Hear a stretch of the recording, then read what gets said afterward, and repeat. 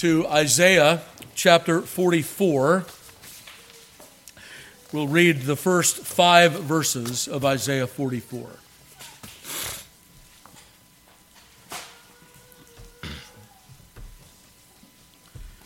Isaiah 44, verse 1, Hear now the inerrant, infallible, and inspired word of God. Yet now hear, O Jacob, my servant, and Israel, whom I have chosen. Thus saith the Lord that made thee, and formed thee from the womb, which will help thee. Fear not, O Jacob, my servant, and thou, Jeshurun, whom I have chosen. For I will pour water upon him that is thirsty, and floods upon the dry ground. I will pour my spirit upon thy seed, and my blessing upon thine offspring. And they shall spring up as among the grass, as willows by the watercourses. One shall say, I am the Lord's. And another shall call himself by the name of Jacob. And another shall subscribe with his hand unto the Lord, and surname himself by the name of Israel. Thus saith the Lord, the King of Israel, and his Redeemer, the Lord of hosts, I am the first, and I am the last, and beside me there is no God. And who as I shall call and shall declare it, and set it in order for me, since I appointed the ancient people and the things that are coming and shall come, let them show unto them. Fear ye not, neither be afraid. Have not I told thee from that time, and have declared it? Ye are even my witnesses. Is there a God beside me? Yea, there is no God. I know not any. May God add his blessing to the reading and hearing of his most holy word. I have a quotation for you from the Reverend Thomas Brooks. I'd like to begin with this. I think you'll find it encouraging. If you would have God for your portion, then you must be willing to be his portion. God resolved upon this, that he will be no man's portion that is not willing to be his. You must make a resignation of yourselves to God if ever you would enjoy an interest in God. You must be as willing to be his people as you are willing to have him be your God. You must be as much at God's dispose as earthly portions are at your dispose, or else there will be no enjoying of God to be your God. God will engage himself to none that are not willing to engage themselves to him. He that will not give his hand and heart to God shall never have any part or portion in God. Oh, sirs, as ever you would have God for your portion, it highly concerns you then to give up yourselves to God with highest estimations and with most vigorous affections and with utmost endeavors, according to that precious promise, Isaiah 44:5. One shall say, I am the Lord's, and another shall call himself by the name of Jacob, and another shall subscribe with his hand unto the Lord, and surname himself by the name of Israel. God stands upon nothing so much as the giving up of yourselves to him, nor is he taken with nothing so much as the giving up of yourselves to him. Wise words from a Puritan minister. Well, we have seen some what we call special things today. Our confession of faith, I think rightly, divides certain things that we do for worship to things that are ordinary and things that are special. Vows are always acts of religious worship. They are made before God and in the presence of God and with regard to God. And so they are acts of religious worship, but they are special acts of worship. We don't vow all the time, and there's a reason we don't do that. Because not everything is worthy of a vow. Some people have, I think, made a mistake with regard to that passage in Matthew chapter 5 and then also in James chapter 5, when Jesus will say, swear not at all. And James will say, swear not at all. And they have taken those passages in a baldly literal fashion rather than what they are intended to teach. And I'll show you that in just a second. But I can show you all the way through Scripture where vows not only are indicated, not only where they are preferred, but where they are required. If it is wrong to enter into a vow, why would God himself enter into a vow? And so what is Jesus saying in the Sermon on the Mount? What is James saying in the Sermon on the Mount? And these are important questions as Bible learners we must understand. We don't want to pit Scripture against Scripture. We remember that our first rule of understanding the Bible is what? That the clearer passages of Scripture throw light on the more obscure passages of Scripture, and that we want to interpret the whole according to what we call the analogy of faith or the analogy of Scripture, that is, considering it as having one author, and God is not irrational that he would say yea in one place and nay in another. Who is God? Well, he is truth itself. So it is impossible for his word to contradict itself. Now, that may mean something like we come to this passage of Scripture, we come to another passage of Scripture, and we say, those things appear to me to be at odds with one another. What does that require? Well, like Solomon will say in the Proverbs, if the axe is dull, you got to put a little bit more strength to it. If you're chopping with a dull axe, gents, you know what that means. You're going to have to swing a little bit harder, right? In other words, if you come to a passage of Scripture, and because of our own human frailty, may I say, like the dullness of an axe, it seems to us to be contradictory, well, we have to put a little more strength to it. And it's also, isn't it interesting that some people will say, well, this is just an antinomy in Scripture. That's it. It's just an antinomy. It's God saying yea on the one part and nay on the other, and in God's mind it makes sense, but in ours it never will. There's no human being that can ever understand that. One of my favorite theologians said, just because something is a contradiction to you doesn't mean the next guy that comes along won't figure it out. Right? It's a statement of pride to say, this is a contradiction in Scripture. But it's okay. It's somehow resolved in God's mind.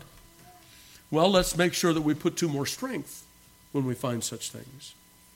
And so in the days when Christ walked the earth, when he's preaching there in the Sermon on the Mount, it was a day when the Pharisees had descended into vows almost at the end of every sentence, like many do here in our age.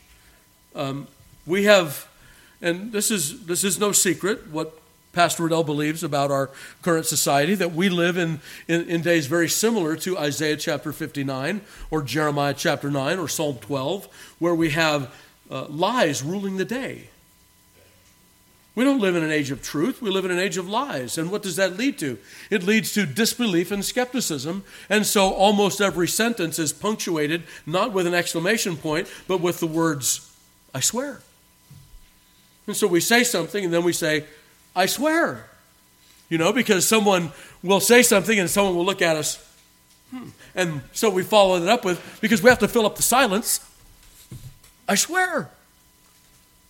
Right? Many times the words I swear are actually a statement of untruth, not truth. People are saying I swear because they know that they have somehow jaded, colored, twisted, reinterpreted, spun the truth. And so they say, I swear.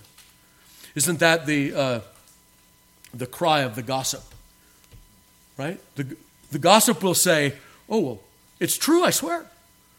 But it's not your truth to tell, is it? And that's what makes it gossip. Sometimes the violation of the 9th commandment is speaking the truth unseasonably when it's not your story to tell. Right? So Jesus and James both then are speaking against that overuse of vows. They had sworn by the gold of the temple, Jesus will say in the Sermon on the Mount. They'd sworn by this and they'd sworn by that. And Jesus will ask them, tell me something. Which is greater, the gold of the temple or he that sanctifieth the gold? And so he turns their attention in all of their vows that they are indeed vowing in the presence of God. And vowing is an act of religious worship. Now, it's not something that we do all the time, and we might ask, why don't we do it all the time? Because if we do it all the time, if we do it on a regular basis, if we are having this, renewal, or we're vowing, well, then it just becomes meaningless, and vows are reserved for things of weight and moment. And I think everybody understands that, truly. We go into a court of law. What is one of the first things that we do? And, here in our legal system, we show the vestiges, right? The vestiges, that's what I'm calling them, of our Christian heritage. Not that the United States was ever a, quote, Christian nation. I don't believe that. I stand with John Adams on that. When in the Treaty of Tripoli, he said, the United States never was and never will be a Christian nation. I think that to be true. Our national religion really is deism, not Christianity. And yet, riding on the coattails of English Puritanism, we have in our legal system some relics of that, some remnants of that. And so the end of every vow that we take, say in a court of law in a legal system, or some other vows that we use, we always say, "So help me God." Why? Because we're recognizing that vows are acts of religious worship made in the presence of God. And so why do we say in a court of law, why do we vow there? Well, because we're about to do something of particular weight and moment. We may, in a court of law, rule to take away someone's life, liberty, or property. You don't do that lightly, right? There is what we understand, a natural liberty, a liberty to follow God, a liberty to, like we read earlier, to eat, to drink, to work with our own hands, to do our own business, and to prosper in that. And if you're going to take that away from someone, well, that has to be an act of weight and moment, and so it's accompanied by a vow. You'll remember the leper of old, right? The leper in Israel, and I don't think the leprosy that existed in that day is the leprosy that exists today. I think it was a different, a unique thing that God gave to the Israelites to teach them particular things. And one of those was, you don't get to restrict a man's liberty. He can't, he has to put a veil over his upper lip. He has to cry, "Unclean, unclean." He can't come into the city. He's got to stay outside and all of that. You don't get to do that without particular strictures, without particular rules. And then, when he is cleansed, as a part of that ritual cleansing, what happens? A dove is released. Now you're free once again to go where you need to go and do what you need to do and flourish under the hand of your God. But you don't get to take that away from someone without weight and moment. And so those vows are carefully administered, and they are hopefully upheld. And we have penalties for people who would perjure themselves. Beyond that, we think of marriage vows. Well, that's also something of weight and moment, isn't it? Remember, there are 4 reasons that God gives us in His Word for marriage. What are those 4 reasons, you remember? Well, it goes all the way back to the garden before Adam ever fell. And God has Adam name all the animals. And by naming all of them, God is saying to Adam, and Adam is receiving this charge, "Adam, you're in charge of the world. This is my world. I've given it to you to run. You are to subdue it for my glory. Make it sing for me, Adam," is how God would say that in our common parlance. And Adam, he looks around, and every animal has a male and a female, and there's no helper for him. He's thinking, "I got a lot of work to do here." And God says, "Yep, I know you do, and I'm going to give you someone to help you with that work. And through her, you're going to have children, and they're going to help you with that work. You're going to have many hands to subdue that world unto me." By the way, God never withdrew that. We're supposed to be doing that even today. Okay, so that's the first thing. The second thing is for the preservation of wealth. God gave marriage for the preservation of wealth through inheritance. But not just wealth, but knowledge, savvy, know-how. We are to advance as a race through family, through marriage, through the preservation of knowledge and wealth and other such things through proper inheritances. The third thing is to furnish the church with a godly seed, that there would be a heritage in this earth for the Lord. And then the fourth reason is to prevent uncleanness, Sadly, that's often put at the front of the line rather than the end. Right? But what's important about all of that is we take vows at our day of marriage because we recognize the weight and moment that God has placed upon a family unit for the advancement of His own image in the world. God's image comes forth from marriage in the right way, in the legitimate way, to preserve knowledge and wealth and to advance our race and to take up that mandate of Adam, subdue the world for me. And so that is such an important thing that we take vows, that we're not going to destroy that. Normally a minister at the end of that ceremony will say, what God hath joined together, let not man put asunder. Those are vows of weight and moment, and they ought to be taken because God has chosen to advance His image through children. Another way we take vows is, for instance, as peace officers. We have some in the congregation today. Well, what do they have? They have really, in Psalm 82, we read that magistrates of this world, whether they're judges or security forces or peacekeeping forces or soldiers or whatever that is, they are called gods in this world. Elohim. Why? Because they have the power of life and death. Don't they? And having that power, they take vows not to abuse that authority. So there are proper ways of taking vows. But beloved, I think you'll agree with me here, right? We just talked about marriage. We talked about courts of law. We talked about security and peacekeeping forces and other such things. They're all taking vows. Our civil leaders take vows, right? Not to violate our Constitution. And they also say, so help me God, when they take that. Comment about that later if you want to talk about it. But that's how it works. That's the standard. If we don't have a standard, we don't have anything to shoot for. And at the end of that, we have spoken about 3, maybe 4 temporal estates. And if we're willing, beloved, to make vows with regard to our temporal estate, I'm going to reason from the lesser to the greater. What about with regard to your eternal soul? And so we take vows of church membership. Because I'm just going to put it to you, this is my belief, that your souls are more important than any temporal estate. And if we're willing to take vows with regard to temporal things, we ought to be willing to take them with regard to eternal things. And so the vows of church membership, I think they are described in Old Testament format here in Isaiah chapter 44. Let's take a look at what it says there in verse 3. For I will pour water on him that is thirsty, and floods upon the dry ground. I will pour my spirit upon thy seed, and my blessing upon thine offspring. May I say to you that we have seen exactly that today. We have had people, the Matheson family, they came forward, and they made those vows that the Lord was their sovereign Lord, that His way of salvation, the only true way of salvation.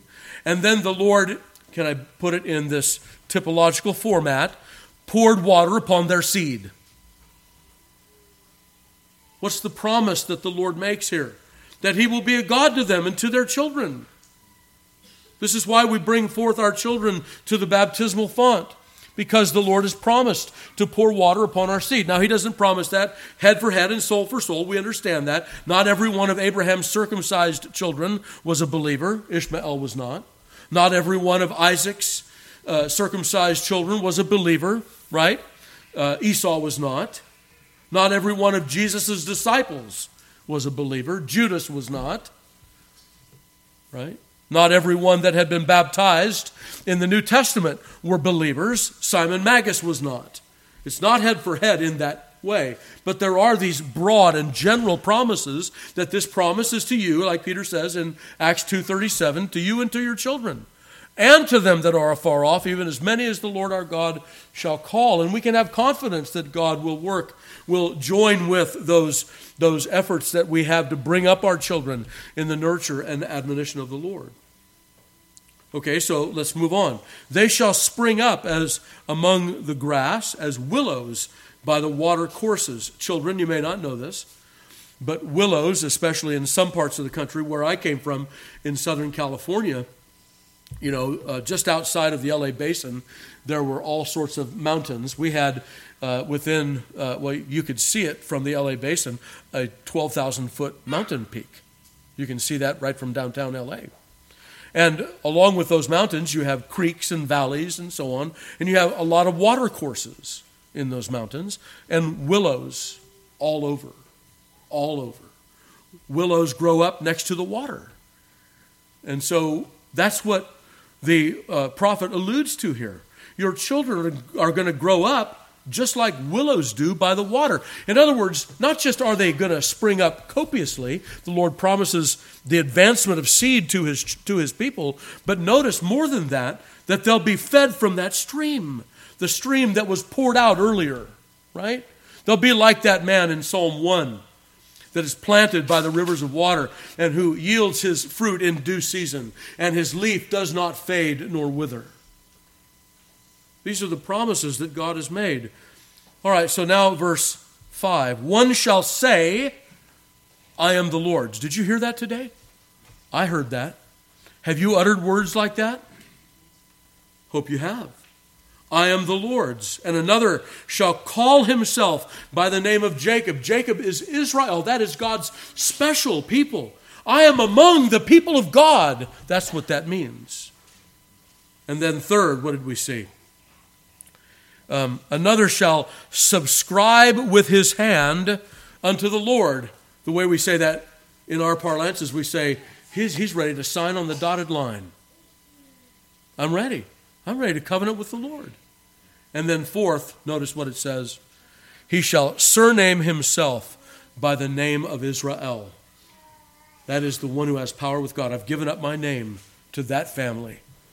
I've turned, as it says in Psalm 45, I've left my father's house, and I'm now among the people of God. That's where my home is. That's where my inheritance lies. Is it something of weight and moment? It is. It is something of great weight and moment, and we ought not to think lightly of that. Let's look at a few instances of vowing in Scripture. We'll begin in the Old Testament. Let's look at Psalm 50 for a moment.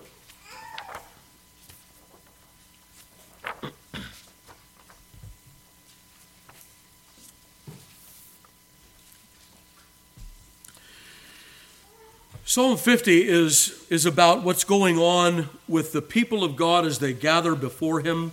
There are several things that are said there. Verse 7, Hear, O my people, I will speak. O Israel, I will testify against thee. I am God, even thy God. I will not reprove thee for thy sacrifices or burnt offerings to have been continually before me. In other words, you offer me offerings, but you never offer in perfection. It's only by my mercy that I accept you. That's what's being said there. But notice we get down to now the wicked people that are among the notoriously understood people of God. By notoriously, I mean they are noteworthy as the people of God. The church of every age, beloved, has believers and unbelievers in it. I've told you this before, I'll tell you again. I came out of the Congregationalist background, and New England Congregationalism was all about having a, quote, regenerate church membership.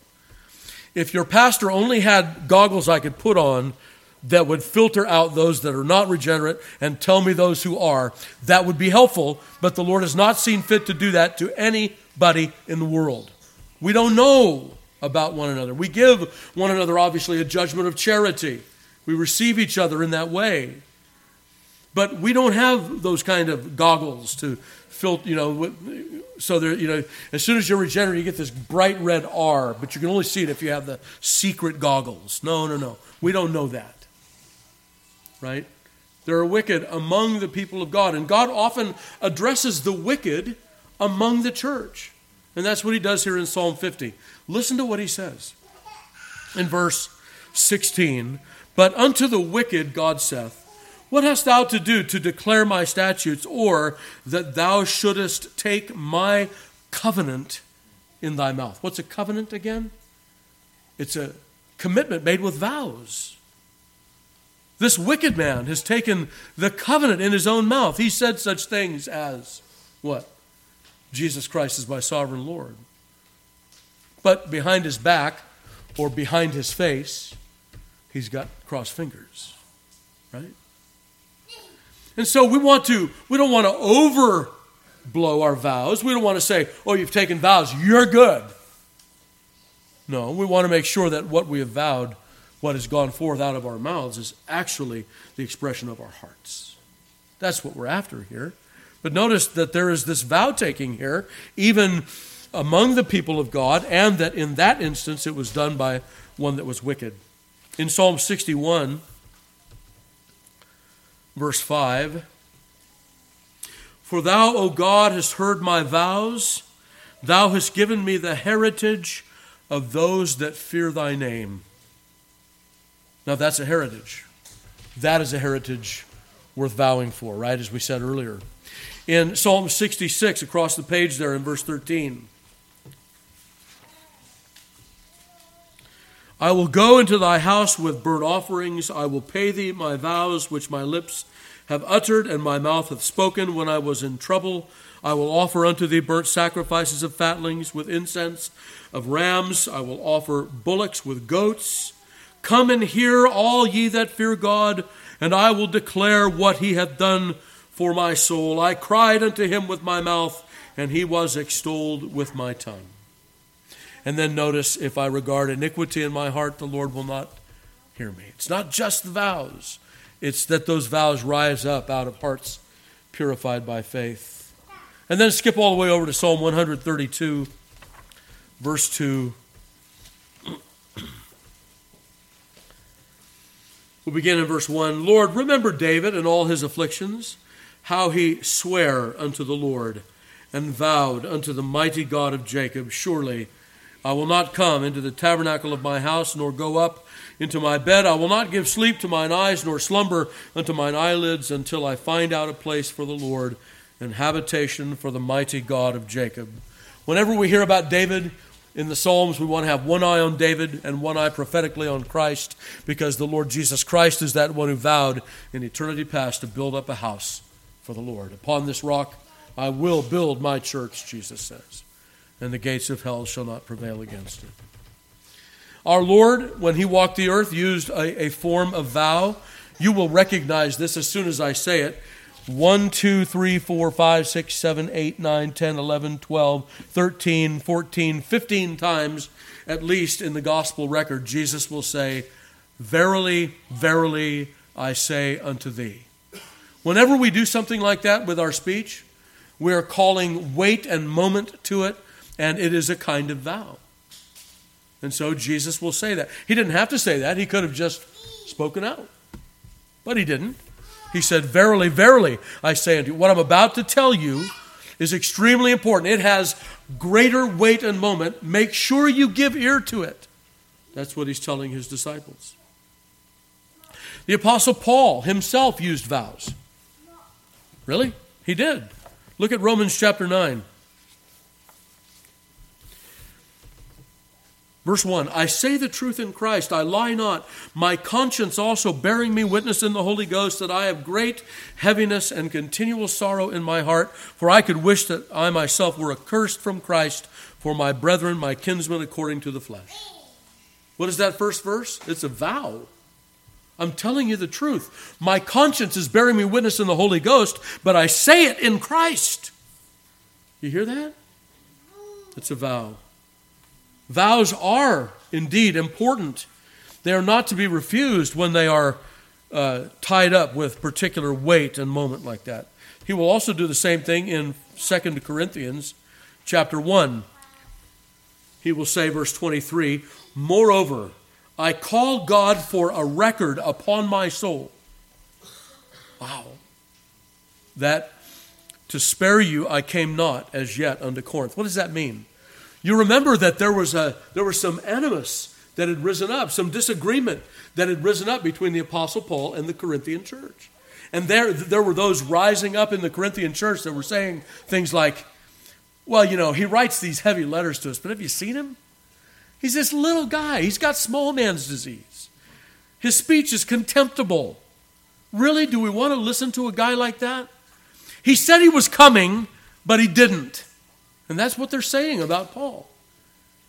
And they're assaulting his ministry like that. And so the book of 2 Corinthians, among other things, is largely dedicated to Paul defending his apostleship. And notice what Paul says in this case of wait and moment, the relationship of the apostle to the church.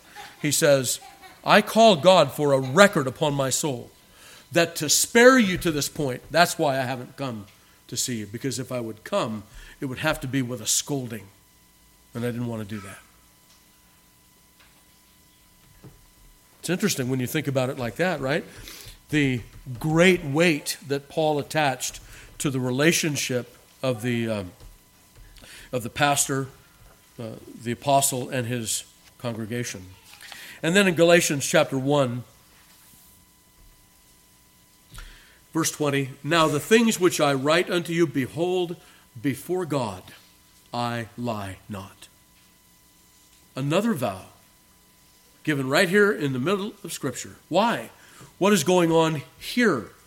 In Galatians chapter 1, we remember that those Galatian churches that was in that region there in eastern Turkey, Iconium, Lystra, Derbe, Antioch, Pisidia, those churches had threatened to leave the gospel for works righteousness.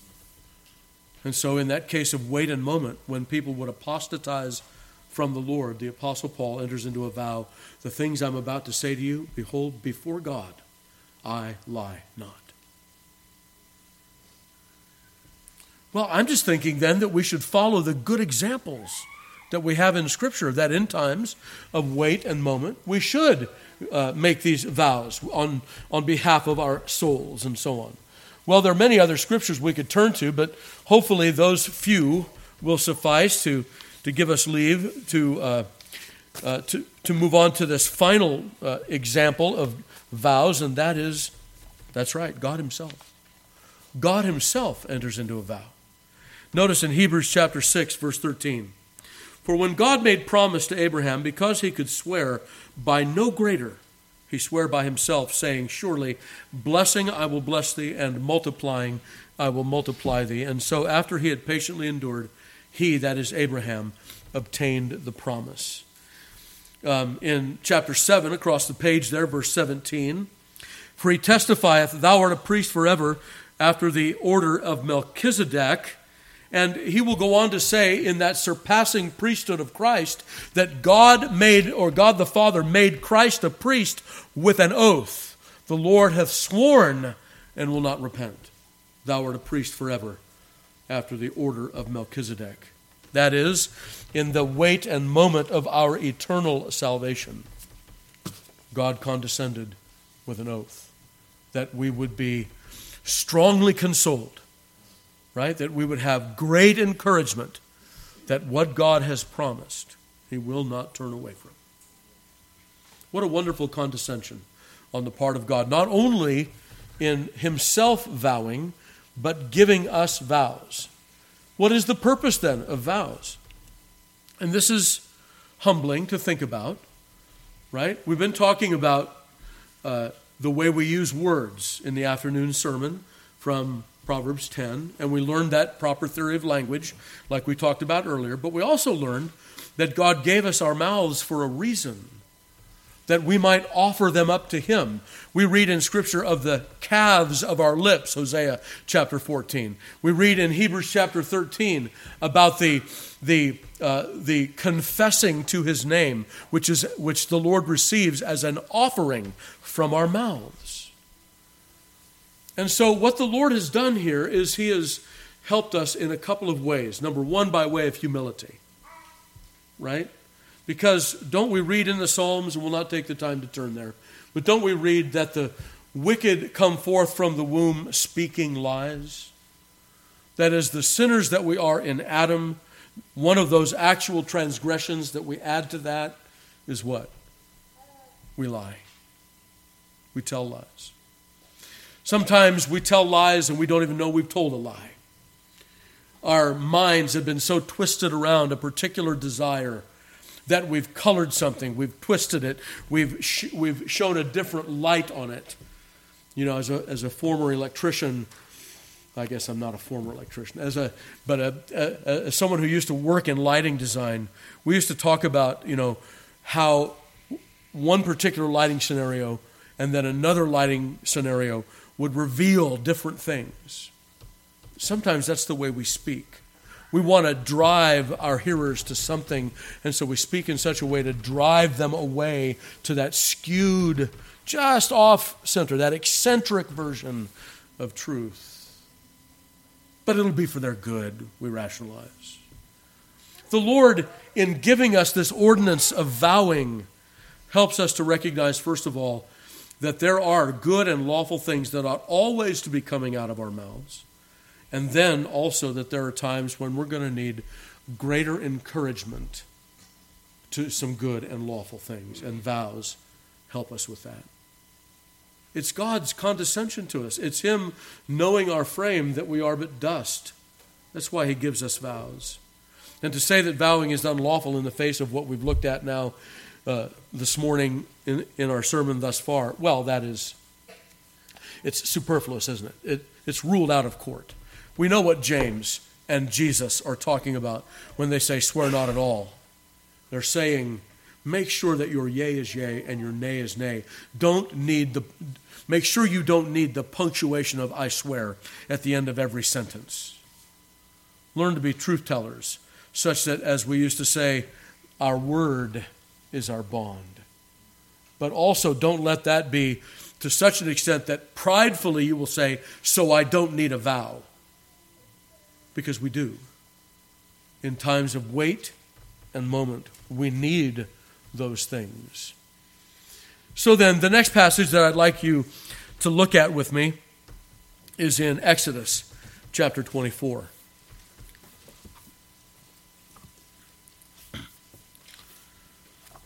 Most of you who've been around here a while, you know this passage pretty well. We use it. There are so many wonderful things that come flowing out of this passage by implication. But it's very important for us to understand it in this context as well. So Exodus 24 is not, it's not the first chapter in the Bible, obviously. It's not the first chapter in the book of Exodus either.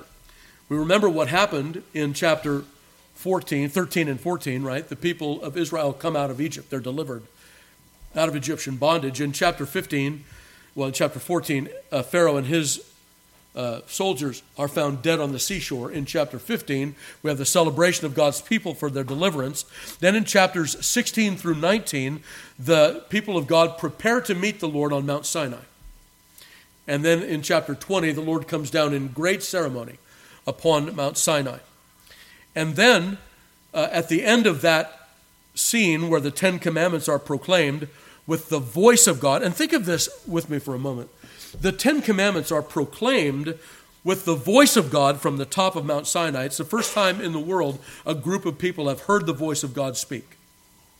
And yet He spoke Himself with His own voice from the top of Sinai and caused them to hear the Ten Commandments. And then, when Moses goes up into the mount to meet with God, he writes those Ten Commandments with his own finger in 2 tables of stone.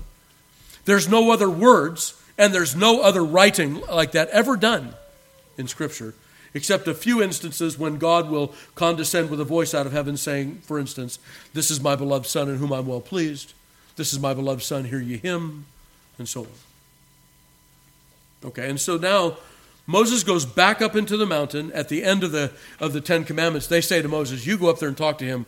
We're too afraid. Moses said, I exceedingly fear and quake myself, but it's my job. I'll go up there into the mountain and meet with God. And God gives him in the second half of chapter 20, then in chapter 21, chapter 22, and chapter 23, these chapters here in the book of Exodus, these are words that God gave to Moses to write down, to read to the children of Israel. And so Moses has a book that came from God. Isn't that great? So do we. We have a book that came from God. And Moses has that book, and he's written all of those words down. And now he comes down from the mountain in chapter 24, and he gathers all of the people. When we say he gathers all of the people, let's remember that was probably somewhere around 2.5 million, arrayed before Moses with 12 pillars, one for each of the 12 tribes of Israel, and each tribe gathered to its pillar, and you can imagine the people that, went off into the distance, right? And so then there are offerings offered at each of those pillars, and they take the blood from those offerings, and they bring it to Moses in one bowl. And Moses takes that bowl, and he has a hyssop branch. The reason it's hyssop is because it's nice and leafy and fluffy. And he dips that into that bowl. And then he sprinkles, first of all, the book. And then he sprinkles the people. And he does that after he reads every word to them that God has written in the book. And the people of God say, all that Jehovah has commanded, we will do. What have they just done? They have said, we are the people of God. We heard this, didn't we, earlier in our reading of chapter 33. This is what separates the people of God from the rest of the people upon the face of the earth. As we heard it back in Isaiah 44, they say, I am the Lord's. That's what they say here in Exodus 24. After Moses reads to them all that God will require of them, and they say, we'll do that. We'll do that. And so then he sprinkles them, which is tantamount to a kind of proto-baptism, separating them from the rest of the people upon the face of the world. And then 70 elders representing the entire nation, their ecclesiastical rulers, their church leaders, they go up into the mountain with Moses, and they sit down at a table, and guess who sits with them? God. That's what it says. It says, they saw the God of Israel, they ate and drank in his presence, and he laid his hand not upon them. That is, he received them in a covenant meal, which is very similar. It's where we get the concept of the Lord's Supper, generally. It's not the Lord's Supper. It's not that, because it hadn't been instituted yet. But it is similar to that, in that it is an ancient Near Eastern meal where people receive one another. God received them into fellowship with himself. They had said, all that the Lord has commanded we will do and be obedient. And yet we will remember, won't we, that many of them, at least at this point in their lives, they're not ready to follow the Lord all the way. They said they would, but they come to Kadesh Barnea in Numbers chapter 11, 12, 13, and they say, no, we won't follow the Lord into that promised land. They are good professors. They've taken their vow, but they are not yet true believers. Now, I believe that many of those wilderness wandering people came to faith in Christ somewhere along the way. But when they came to Kadesh Barnea, we hear from Hebrews chapter 4 that they were unbelievers. Okay, with that background, let's read verses 1 through 11. And he, that is God, said unto Moses, Come up unto the Lord, thou and Aaron, Nadab and Abihu, and 70 of the elders of Israel, and worship ye afar off. And Moses alone shall come near the Lord, but they shall not come nigh, neither shall the people go up with him. And Moses came and told the people all the words of the Lord, and all the judgments. And the people answered with one voice and said, All the words which the Lord hath said we will do. And Moses wrote all the words of the Lord, and rose up early in the morning, and builded an altar under the hill, and 12 pillars according to the 12 tribes of Israel. And he sent young men out of the children of Israel, which offered burnt offerings and sacrificed peace offerings of oxen unto the Lord. And Moses took half of the blood and put it in basins, and half of the blood he sprinkled on the altar. And he took the book of the covenant and read in the audience of the people. And they said, All that the Lord has said we will do, and be obedient. And Moses took the blood and sprinkled it on the people, and said, Behold the blood of the covenant, which the Lord hath made with you concerning all these words. Then went up Moses and Aaron and Nadab and Abihu and 70 of the elders of Israel, and they saw the God of Israel. And there was under his feet as it were a paved work of a sapphire stone, and as it were the body of heaven in his clearness. And upon the nobles of the children of Israel he laid not his hand. Also they saw God, and did eat and drink. What is this but an inception ceremony? The people of God take those vows, and then they come into communion with God. The same ceremony is renewed because we'll remember that those that were there that day died in the wilderness and did not enter into the land of promise. So now we turn to Deuteronomy chapter 29. For those of you that haven't yet heard this or have forgotten it, Deuteronomy is after the 40 years of wilderness wandering. And the Lord is speaking through his servant Moses in 5 different sermons to preach to them, readying them to enter into the land of promise, that those children of those who died in the wilderness. And so the parents were there and made that covenant that day. That covenant will now be renewed with the people of God as they are ready to go into the land. Notice in verse 10 of Deuteronomy 29. Ye stand this day, all of you, before the Lord your God, your captains of your tribes, your elders and your officers, with all the men of Israel, your little ones, your wives, and the stranger that is in thy camp, from the hewer of thy wood to the drawer of thy water, that thou shouldest enter into covenant with the Lord thy God, and into his oath, which the Lord thy God maketh with thee this day, that he may establish thee today for a people unto himself, and that he may be unto thee a God, as he hath said unto thee, and as he hath sworn unto thy fathers, to Abraham, to Isaac, and to Jacob. Neither with you only do I make this covenant and this oath, but with him that standeth here with us this day before the Lord our God, and also with him, notice, that is not here with us this day. For ye know how we have dwelt in the land of Egypt, and how we came through the nations which ye passed by. And ye have seen their abominations and their idols, wood and stone and silver and gold, which were among them. Lest there should be among you man or woman or family or tribe whose heart turneth away this day from the Lord our God, to go and serve the gods of these nations.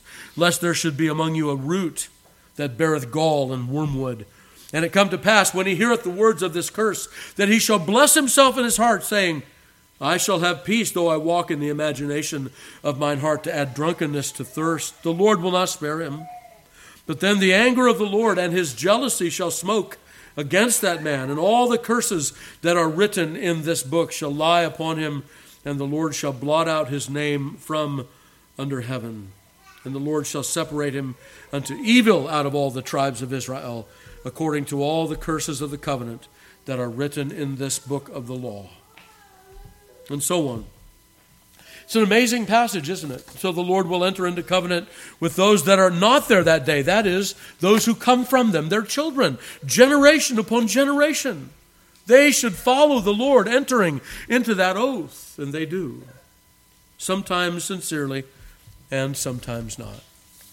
Well, we're drawing to a close then. If we come to the New Testament, we will see, and I'll have to do this very briefly, but you'll understand what we're talking about here.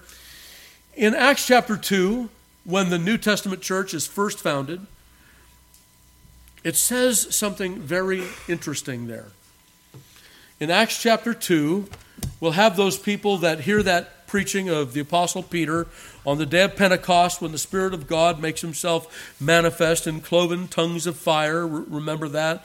And the people, that is the 12 apostles, they speak with tongues, they speak in languages that they never learned, right? And people from all over the known world being then present in Jerusalem for the Feast of Weeks, they are there and they hear the great things of God. And when they hear about the crucifixion of Christ and recognize they were involved in that, they say to Peter, Men and brethren, what shall we do? We'll pick it up in verse 37. Now when they heard this, they were pricked in their heart, and they said unto Peter and the rest of the apostles, Men and brethren, what shall we do? Then Peter said unto them, Repent and be baptized, every one of you, in the name of Jesus Christ, for the remission of sins, and ye shall receive the gift of the Holy Ghost. For the promise is unto you and to your children, and unto all that are far off, even as many as the Lord our God shall call. And with many other words did he testify and exhort, saying, Save yourselves from this untoward generation. Then they that gladly received his word were baptized, and the same day were added unto them about 3,000 souls. How did they know that? How did they know there were 3,000 souls added that day? You see, a lot of folks read this passage and they think, okay, Peter preaches, a lot of people believe, they're baptized, and then they're left to their own recognizance. See you later. You've been baptized. Have a nice life. No, there were 3,000 added that day to something. What were they added to? Well, we're not left to wonder. Notice verse 47. Praising God and having favor with the people, and the Lord added to the church daily such as should be saved. They were added to the church. That is, there was a record kept of their membership, their belonging to Christ. They had a baptized record of the 3,000 that were baptized on that day.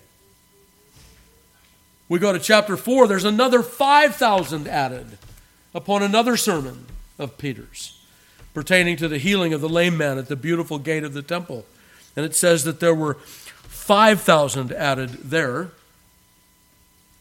Well, beloved, these things are very simply the care of the Lord Jesus Christ for his saints.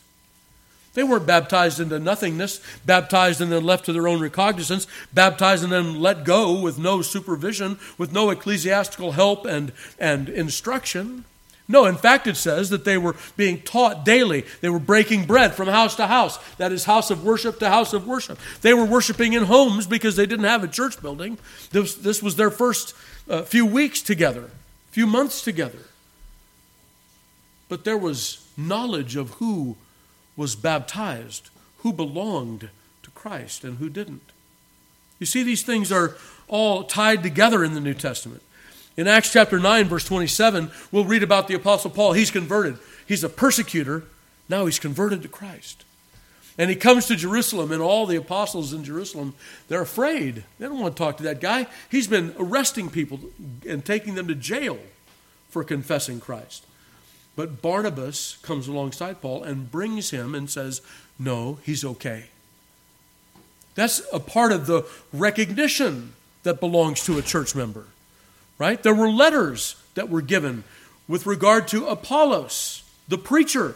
He was given letters so that when he travels to another place to preach, that they should receive him. And we have all kinds of indications like that the apostles were actually keeping track. The churches were being established with an identifiable membership. And how was that done except by public profession of faith, as you've seen today?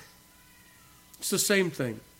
We stand in a very long stream of doing exactly that. All right, well, I don't have much time left. Let's just make a few uses, okay? Let's make a few applications. The first thing is to remember that the visible church in Scripture is called a kingdom. It's called a house. It's called a family. It has a membership to it. In our day, we have turned a lot away from that. We've said, that's not really what matters. Are you going to church? That's good. Yeah, that's a good thing. Especially when you have kids in the home. You should go to church. Right? But after you're adults, some people drift away from the church. Why do they drift away from the church? Well, because the outward importance of it tends to wane. And it wanes in our society. It's not just among individuals. Generally speaking, as long as I have Jesus in my heart, I'm not really concerned about the church. But beloved, that's really backward from the right scenario, isn't it? What does that right heart want? It wants a right expression. Right? So, this is a house. It's a kingdom. In Hebrews chapter 3, it's called the house of Jesus Christ. It's called a kingdom over which Jesus Christ reigns as king. It's called a body with Jesus Christ as the head. All of these things speak to a visible administration of the church. Now, there's only one church. There's not the invisible and the visible church considered as two different churches. It's the same church viewed infallibly with the gaze of God in heaven. That's the invisible. And then there's the visible church viewed by fallible and limited men here upon earth. And very often these that language overlaps like a Venn diagram does, right? The visible and invisible language of Scripture. Paul will say in Galatians chapter 3, those of you that have been baptized into Christ have put on Christ. Well, he's not talking only about that invisible baptism which is done by the Spirit. He's talking about outwardly being baptized, that the sign would actually have the reality accompanied with it, right? I mean, none of us are going to be happy with just the outward expression, but we also ought not to be happy with just the inward expression as well. Because the church of Jesus Christ is in this world a visible kingdom, house, body, etc. Which means, like any other society, it is governed, it is ruled, it has strictures to it. It has liberties, it has rights, it has responsibilities. And all of those things we take on when we become members of the visible church.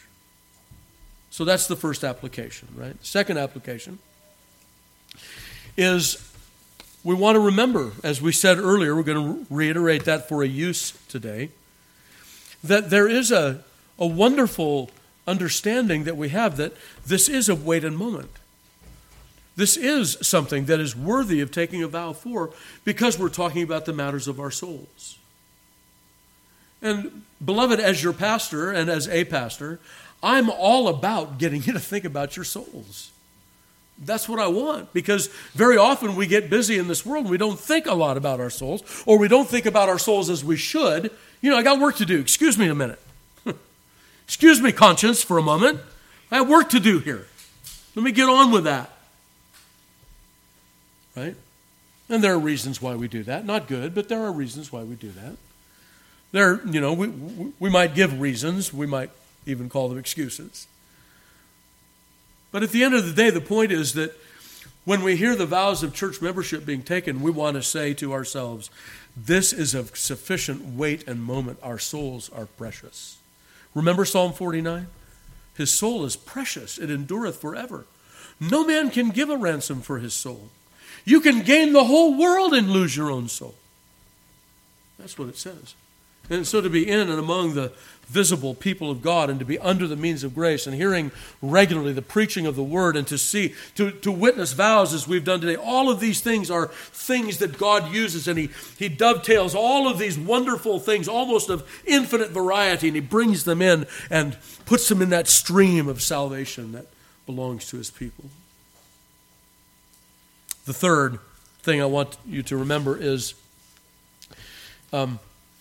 vows are given to us to humble us and to help us to know that there are times when we need to take vows, to give us that greater sense of importance that we might otherwise miss, in terms of depriving someone of life, liberty, property, as we've said, of wielding the power of the sword, as Paul will say in Romans 13, for the civil magistrate, the guy who takes God's vengeance upon evildoers and encourages that which is good, as a peace officer or a soldier, but also with regard to your souls.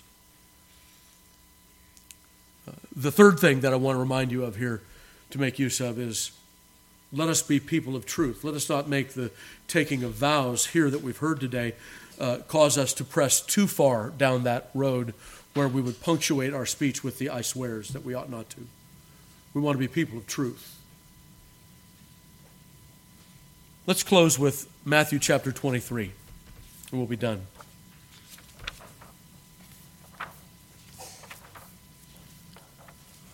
The Mathesons today have joined an imperfect church, populated by imperfect people, sinners. That's who we are. There are those, and we've all known them. This is sort of a bad habit of Reformed Presbyterians, recounting old and better days of covenants and so on. Many have withheld themselves aloof from the church because it's just not quite good enough, right? It's like the old Dr. Seuss book. If I ran the zoo, said young Cyrus McGrew, I'd make a few changes. That's just what I'd do. The lions and tigers and that sort of stuff that they have at this church, it doesn't say church in the book, I'm adapting, are not quite good enough. So people hold themselves aloof from the church because it has problems. There's no perfect church, beloved. Listen to what Jesus will tell the people of God in Matthew chapter 23.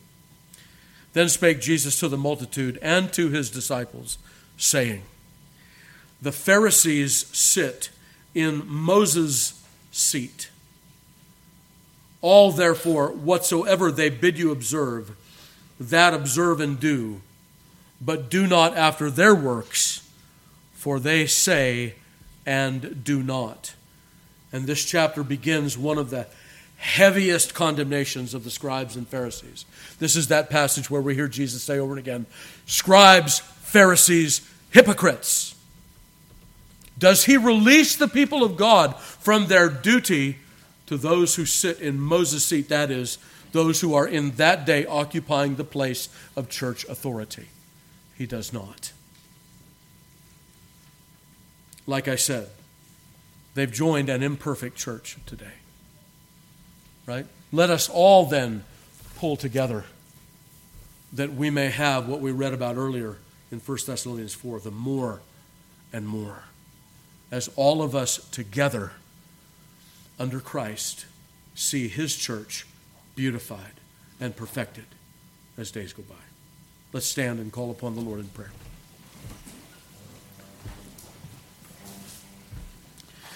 Our dear Heavenly Father, we come unto Thee thankful for the ordinance of vowing.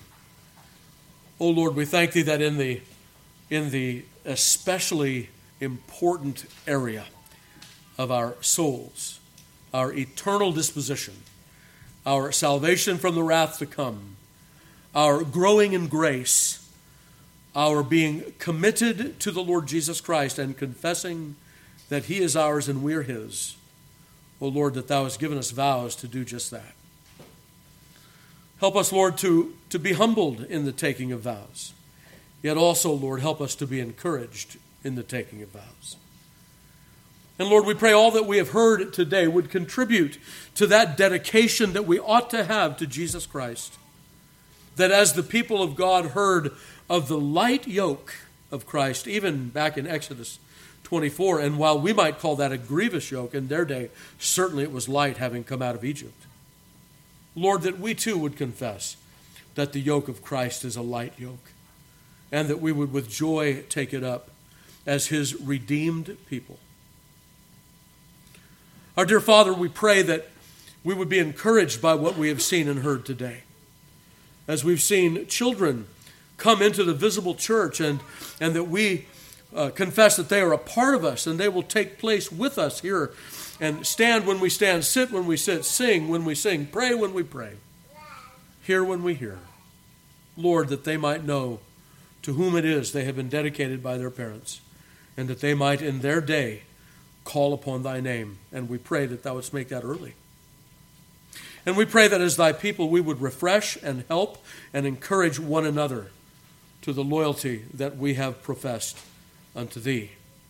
And Lord, that Thou wouldst be pleased through these vows to advance Thy church and beautify her. We pray in Christ Jesus' name. Amen.